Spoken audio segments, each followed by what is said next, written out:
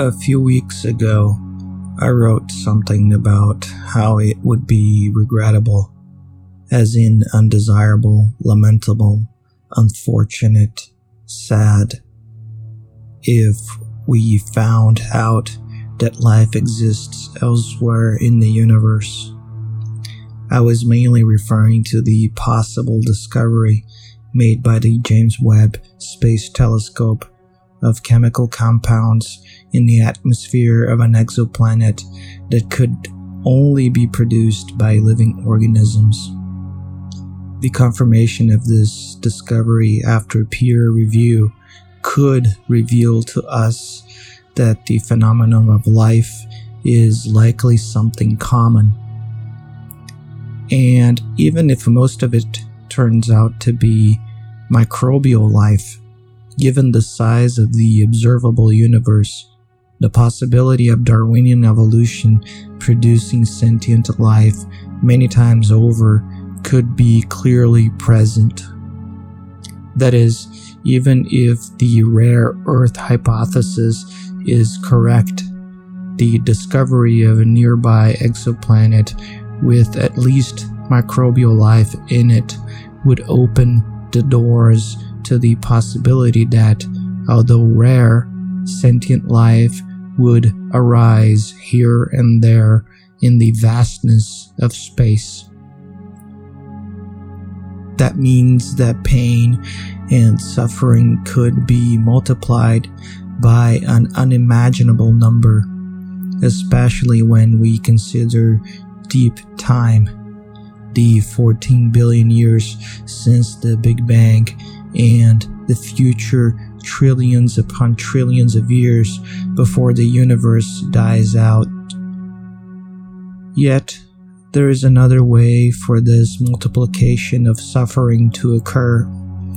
Even if it turns out that there is no life out there, or, and this would be virtually impossible to ascertain, if somehow we could confirm that only microbial life existed outside of our own planet. I'm referring to interstellar travel, which could lead us to colonize different solar systems. After reading someone discuss which they would rather have, the discovery of life on other planets or humanity inventing technology for practical interstellar travel, the thought arose again in my mind that neither would be desirable. But assuming we must choose between one or the other, I guess I'd rather us never finding out a biogenesis occurred anywhere else in the observable universe while inventing interstellar travel than the opposite happening. Let me explain the reason. Unless we became gods capable of disregarding every law of physics, even in the best scenarios, we likely wouldn't be able to colonize multiple galaxies, no matter how incredible and advanced our technology becomes in the future. Most of the observable universe is already beyond our reach, even if we could somehow travel at the speed of light, or even faster.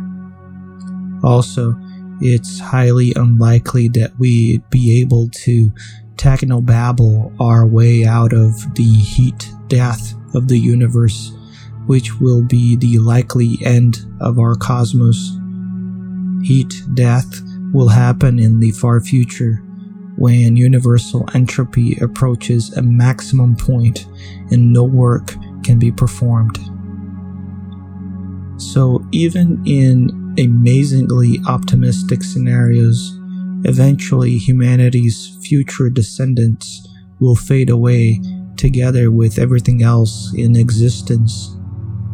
And remember, even in this optimistic scenario, our ability to spread life across the stars will have a limit. We will never be able to reach most of the observable universe. We are unlikely to leave our own cosmic neighborhood, our own galaxy, and maybe Andromeda, which is headed our way and will collide with the Milky Way in 4 billion years. Going back to our choice, let's assume we can either live in the reality in which we discover alien life, or live in a reality in which we invent interstellar travel and colonize our galaxy. It is less bad to only have humanity invent interstellar travel and colonize the galaxy, because no matter how advanced we become technologically, we'll never be able to fill all corners of the universe with sentience. Only nature would be able to do that, which is why one hopes the phenomenon of life is indeed something very rare.